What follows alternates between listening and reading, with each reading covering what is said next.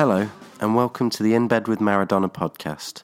This is the only podcast that doesn't let the football ruin a good day out at the football.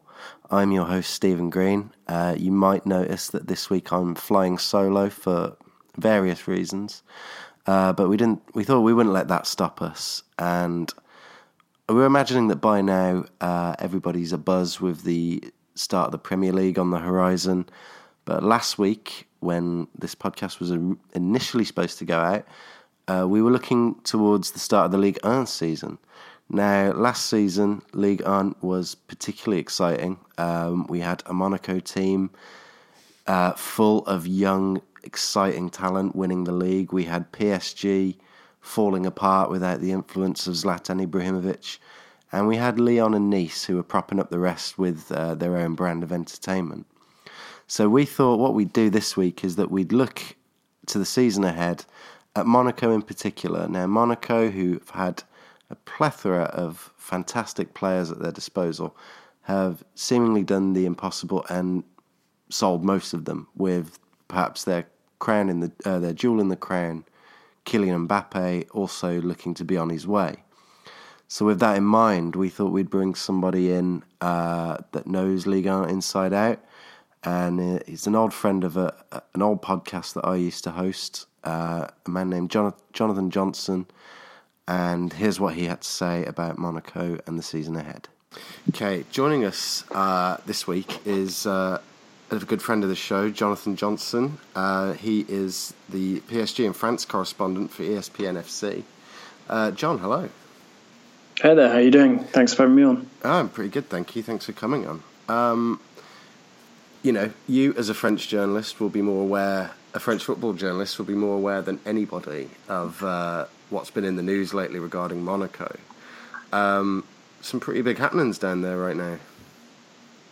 Yeah, absolutely. I mean, I think, the Kylian Mbappe transfer rumours with Real Madrid, Manchester City, PSG also linked with him. That's attracting plenty of attention right now, especially when you're talking about, mind-boggling transfer fees, sort of around the 160, 180 million mark, for a teenager who's not even had a full season of senior football. That's absolutely crazy. But, Mbappe not the only one sort of lingering around the exit door at Stade Louis II this summer. You've got the likes of Thomas Lemar as well, Fabinho, another player that also could leave, even Radamel Falcao, despite signing a new contract just a month or so ago, also linked with a move. And then, you look at the likes of Tiamore Bakayoko, Bernardo Silva, Benjamin Mendy, Valère Germain, players who have already left. Pretty much the Monaco that was so impressive in Ligue 1 last season, and not just Ligue 1, the Champions League, of course, as well.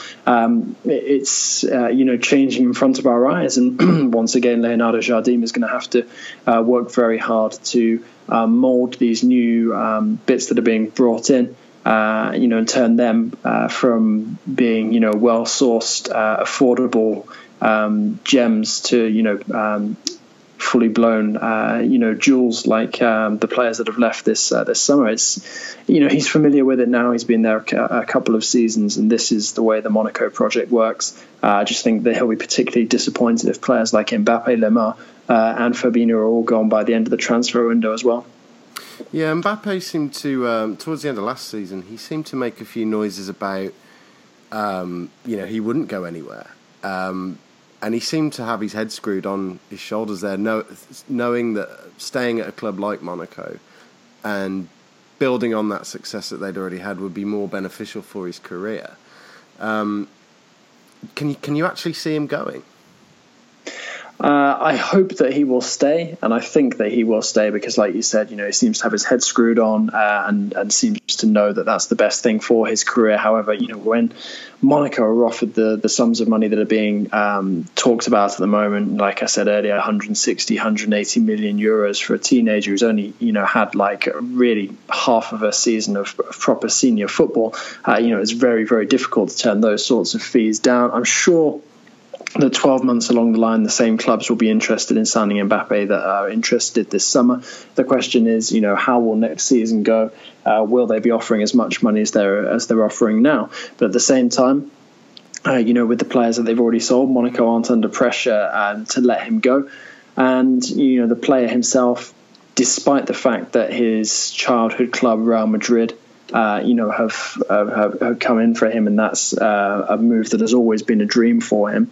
It might be the smartest thing for him, especially when you're, playing in a season that leads into a World Cup as well. He needs to go or stay wherever he's going to be guaranteed games, both in the league and in the Champions League. And at the moment, Monaco can guarantee him that.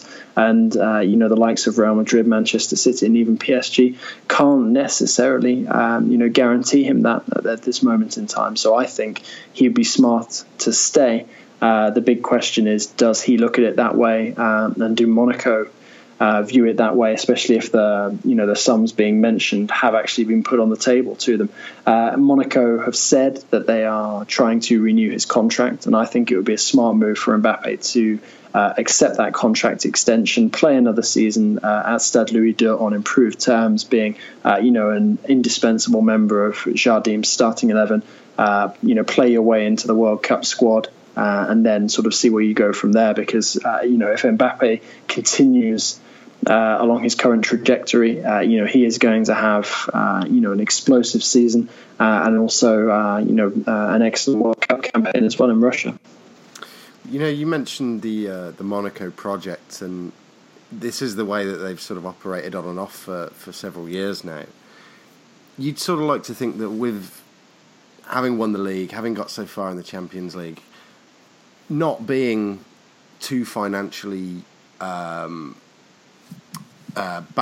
in terms of what they've already got, you'd like to think that they could maybe stop that and push on and become a bit more of not a dynasty, but at least provide some more sturdy competition for PSG.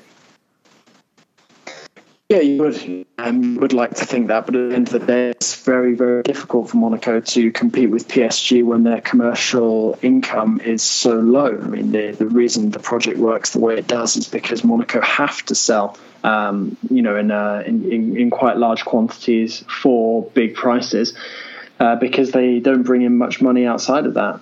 They don't attract too much in terms of sponsorship, and they don't sell out the majority of their matches, both in Ligue 1 and in the Champions League, because, nobody lives in Monaco and goes to the stadium sort of, to watch them against the likes of, Dijon, Nancy, Montpellier, these kind of teams. The stadium's only full when the biggest clubs come to town, the likes of PSG, Lyon, Marseille, and then obviously the big European fixtures as well. And that's a big problem for Monaco, because at the end of the day, that stops them from being able to hold on to all of these players and, trying to be rivals for the Ligue 1 title with PSG, because they've acknowledged, despite the phenomenal success that they enjoyed last season and picking up another Ligue 1 title, that they're never going to be able to target the French title every season, because they know at the end of each campaign they're going to have to separate themselves from some of their most talented players, in order to keep pressures like financial fair play at bay, because otherwise this Monaco side, or this Monaco squad, will not be financially viable for the club. And they discovered that the hard way when they first got back into Ligue 1, splashing massive amounts of money on the likes of Falcao, James Rodriguez, Moutinho, and some of those players, are still around today and still earn massive money. And, that also hamstrings the club a little bit in terms of the way the project operates these days. Okay, Falcao's taken a bit of a pay cut in his new contract, but he's still paid big money compared to most of the other squad members, and Moutinho's obviously still there as well. So, if Monaco were able to rid themselves of those two, we might perhaps witness a period where Monaco are able to keep hold of the majority of their, sort of talented starting 11 and squad members, and that way they might be able to put up a sustained challenge against PSG for the Ligue 1 title over a number of seasons. But at this moment in time, it's just not possible. And once again, we're seeing a talented Monaco squad get picked apart, and if history is a good indicator of what we can expect from this coming season. Monaco aren't going to have as good a season as they did last. They'll probably finish second, third, might not even qualify for the Champions League the season after this one that's just coming, and then perhaps come back stronger once all the players that they're bringing in this summer have had a full season to adapt, and are seen as emerging European talents. Yeah, I think it's actually a real shame that they're having to do this again, because I think last season, more than any that I can remember, Ligue 1 was just fantastic. Monaco themselves, Nice as well were particularly good. Lyon were very entertaining in parts. Even Saint Etienne, who have had their own problems with regards to personnel. Looking at the players that have already gone, who do you think is going to hit them the hardest?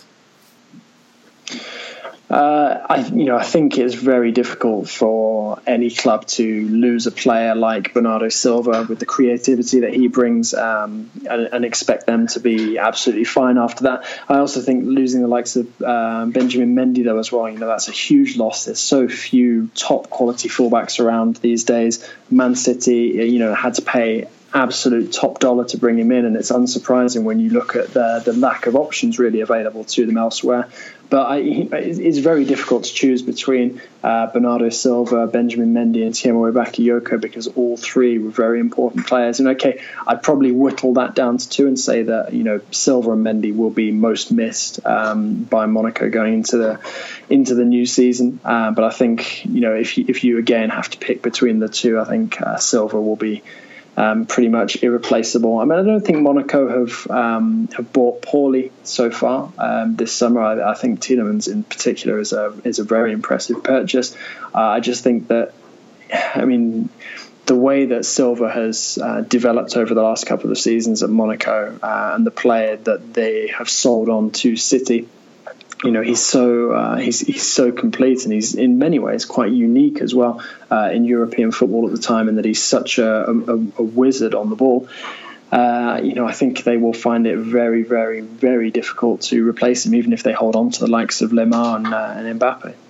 Do you think Silva he has what it takes to be a success in the Premier League almost immediately?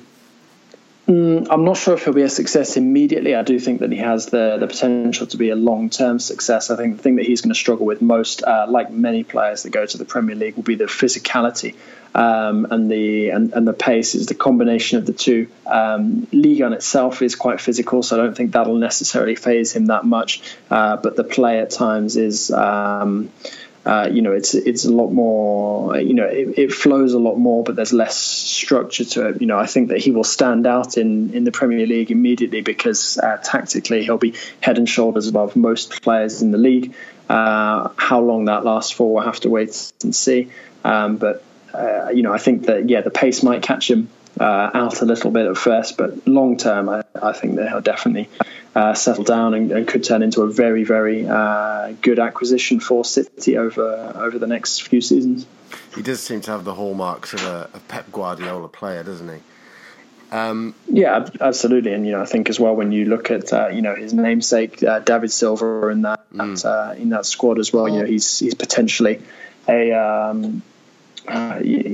he's almost sort of like the heir to that throne, really. You mentioned the players that they've brought in, because they have actually been fairly active in the incomings department. You mentioned Tielemans, who we all know about as being a fantastic talent. They've also brought in the Swiss international Diego Benaglio in goal. Was the goalkeeper a problem position for them? It depends on who you ask. If you ask me, yes. I'm not the biggest fan of Daniel Subasic. He's capable of making some very good saves, of course, but he's also capable of quite big howlers. And last season, I think more than ever, his limits were exposed. Although Benaglio, as I understand, has not enjoyed the best last few seasons himself with Wolfsburg. Obviously, he has plenty of experience. It'll be interesting to see if Jardim opts to make a change. I think that Subasic will start the season between the sticks. Whether or not he finishes it there, we'll have to wait and see. But there's been some other interesting acquisitions as well. I think bringing in Mbula from Barcelona, that could be quite a sage move. Gaspar as well from Lyon.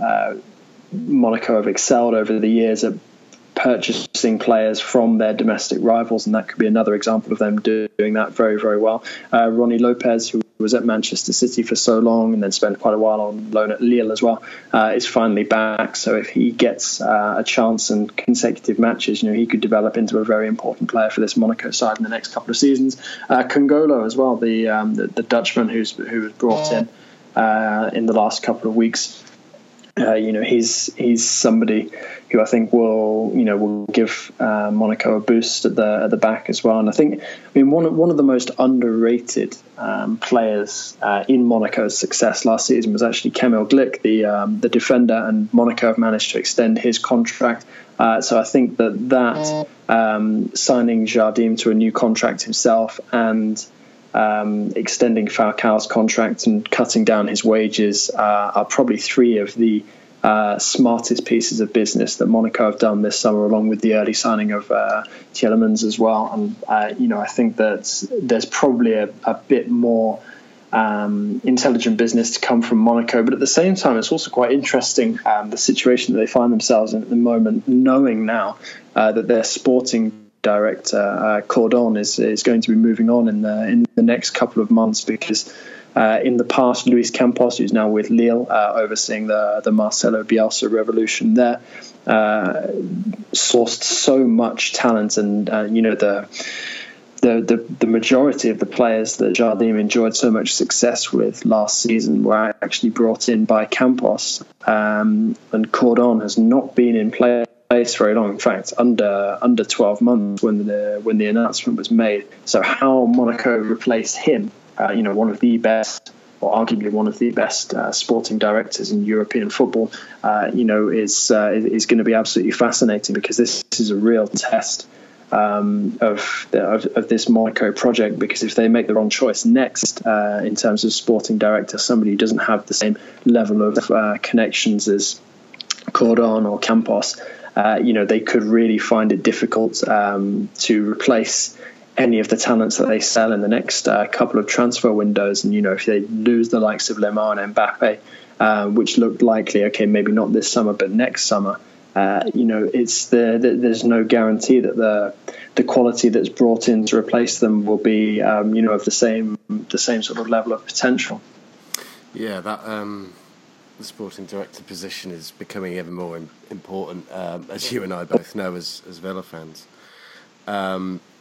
I was looking over the squad list just before we started recording, and I saw a name that I hadn't seen for a while, and it sort of sprung out of me. Lassina Traoré. At one point, this guy was going to be huge, wasn't he? But ever since he's joined Monaco, he's just faded into obscurity, and he spent a little time on loan in Spain last season, but looking at his record, it wasn't brilliant. Can there still be a future for him, or is he somebody that they're desperately trying to offload?